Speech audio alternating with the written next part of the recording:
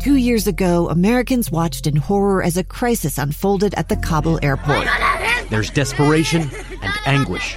More than 80,000 Afghans have since arrived in America, but this story is still unfolding. I'm Andrea Martin. In my new podcast, Stranger Becomes Neighbor, we'll find out what happens to these new arrivals in our communities. Who would help our newest neighbors? Follow us at kslpodcast.com, Apple Podcasts, or anywhere else you listen. This is Live Mike. Check 1, 2. With Lee Lonsberry. From Utah's Capitol Hill to your schools, taxes, and all the breaking news. Hear it on Live Mike with Lee Lonsberry on KSL News Radio. Welcome back to this Tuesday episode of Live Mike. I'm Lee Lonsberry. 1:07 is the time in the KSL newsroom. I want to give you a quick heads up of something coming up in just about 1 hour. Some special coverage. They're kicking me out of the studio again early. Why? Well, today, you see, Brigham Young University is taking on University of Central Florida. Pre-game coverage will start at 2 p.m. with a special hour of Cougar Sports Saturday. Kickoff will take place at 5 p.m. There'll be some great sports coverage here on KSL News Radio throughout the afternoon and evening. Very much looking forward to that. Let's go get them. That starts at 2 o'clock, about an hour from right now. So that means you and I, we have another hour to hang out with one another. And I have a question to ask, and it stems from the vote cast last night. The vote to fund the government and provide the compromised COVID-19 relief money or stimulus money or rescue money, however you choose to term it. Did we get played? Did we get tricked?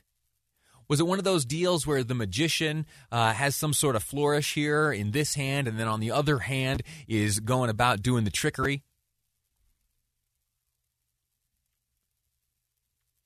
The piece of legislation totaled nearly 6,000 pages. What's the longest book you've ever read? What's the longest, besides the Bible, what's the longest book you've ever read? Maybe Atlas Shrugged? Or if you're into, I'll tell you what, let's count the full Lord of the Rings trilogy. If you ever read that whole trilogy, how many pages is that?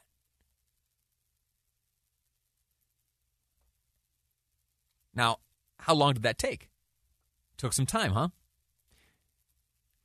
Imagine that the reading of that book and the decisions you made based on what you read would have consequences that played out for generations. That's similar to what happened yesterday. You heard Boyd Matheson talk along these lines earlier today. There was a nearly 6,000-page piece of legislation dropped in the laps of legislators, and they were asked to make a decision that would have consequences that would play out for generations. How did Utah decide? Or rather, how did Utah's federal delegation decide? I'll run through the list here real quickly, and then I have a collection of various statements and explanations as to those decisions. We'll start in the Senate. The Senate was split. Utah Senator Mike Lee, he said no. He didn't vote for it. And in fact, moments after he received a digital copy of the piece of legislation, he set out to print it and talked about how long the bill actually was, putting it in perspective. The bill is 5,593 pages long. I've been in the Senate now for 10 years. This is by far the longest bill that I've ever seen. Longest bill that he's ever seen. He's been in Congress for a decade. Going back even further, it turns out it is the second largest piece of legislation ever considered. And lawmakers were given just hours to do so. Interesting thing here is that it took us about 3 minutes just to print out the first 100 pages, which I've got right here. But given the length of it, this is going to take us over 3 hours just to print it out. That's before anyone's even had a chance to read it. I'm going to read you the text of a tweet now. And I'm not going to tell you who drafted the tweet. I'll tell you afterwards. I want to read you the text first and then ask yourself for a moment if you can guess who wrote the tweet. It reads, "It's not good enough to hear about what's in the bill. Members of Congress need to see and read the bills we're expected to vote on. I know it's controversial, and I get in trouble for sharing things like this, but the people of this country deserve to know. They deserve better. Before I reveal the author of that tweet, I will tell you that it came to my attention because Senator Mike Lee replied to that tweet by saying, "I agree." Have you sorted it out yet? Do you know who authored the tweet which reads, "It's not good enough to hear about what's in the bill. Members of Congress need to see and read the bills we're expected to vote on"? A sentiment with which Mike Lee, Utah senator, agreed. The author of that tweet was Representative Alexandria Ocasio-Cortez. Now, imagine what extreme circumstances have to exist to see Alexandria Ocasio-Cortez and Mike Lee on the same page of anything, or on the same of 5,500 pages of anything. It's stunning. Senator Romney, in fact, did vote for the legislation, and he put out a statement highlighting some of the Utah priorities which were included in that bill. I'll read a portion of the statement by Senator Romney. He says, "The legislation which passed today includes several measures which I have been fighting for and are important to Utah." I won't have time to get into the statement released by Representative Ben McAdams, but just know that the issue about which I'm going to read here from the statement of Senator Romney is the same, is shared, and it is an effort undertaken by both Senator Romney and Ben McAdams. It reads, "The Navajo Nation, which faces among the highest COVID infection rates in the country, will finally have access to running water. Utah's families will be protected from surprise medical bills for unexpected out-of-network emergency care. Hill Air Force Base will receive the funding it needs to fulfill its vital missions.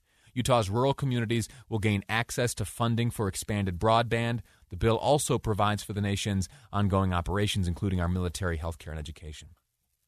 All those things are true, and all those things are good. And all of those things were unnecessarily and unrightly tied to COVID-19 relief. Now, who's to blame? I think Congress as a whole is to blame. They let it get too close to the deadline.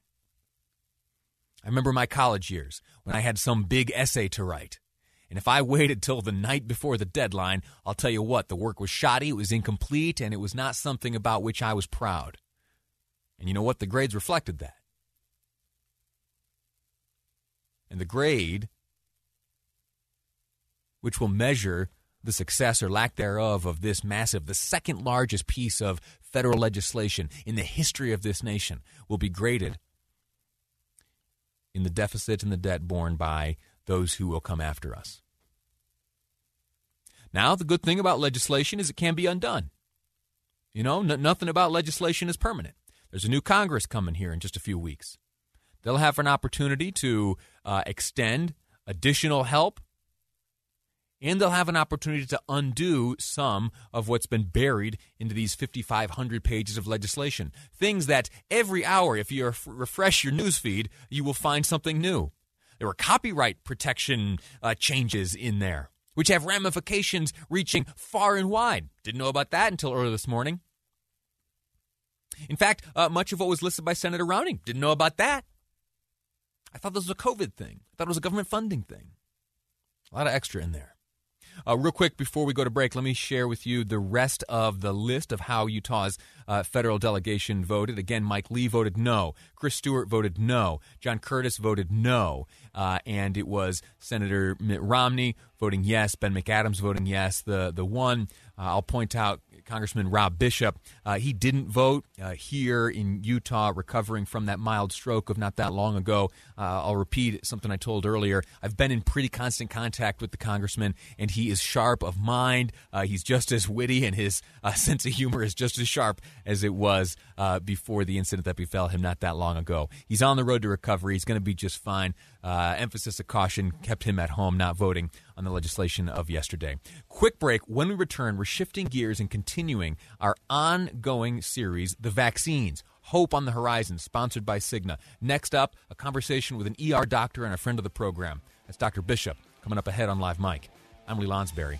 This is KSL News Radio.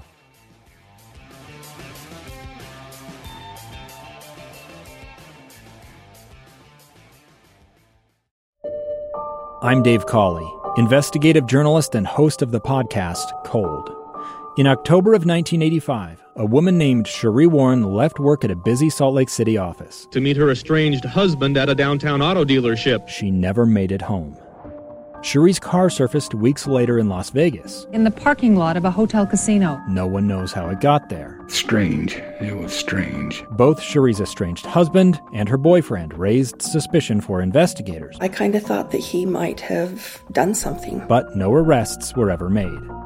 In Cold Season 3, we dig into double lives, make new connections in the case, and examine the difficulty raised by reasonable doubt. We want answers just as much as anyone else. They have creeps like that now too, so nothing's changed.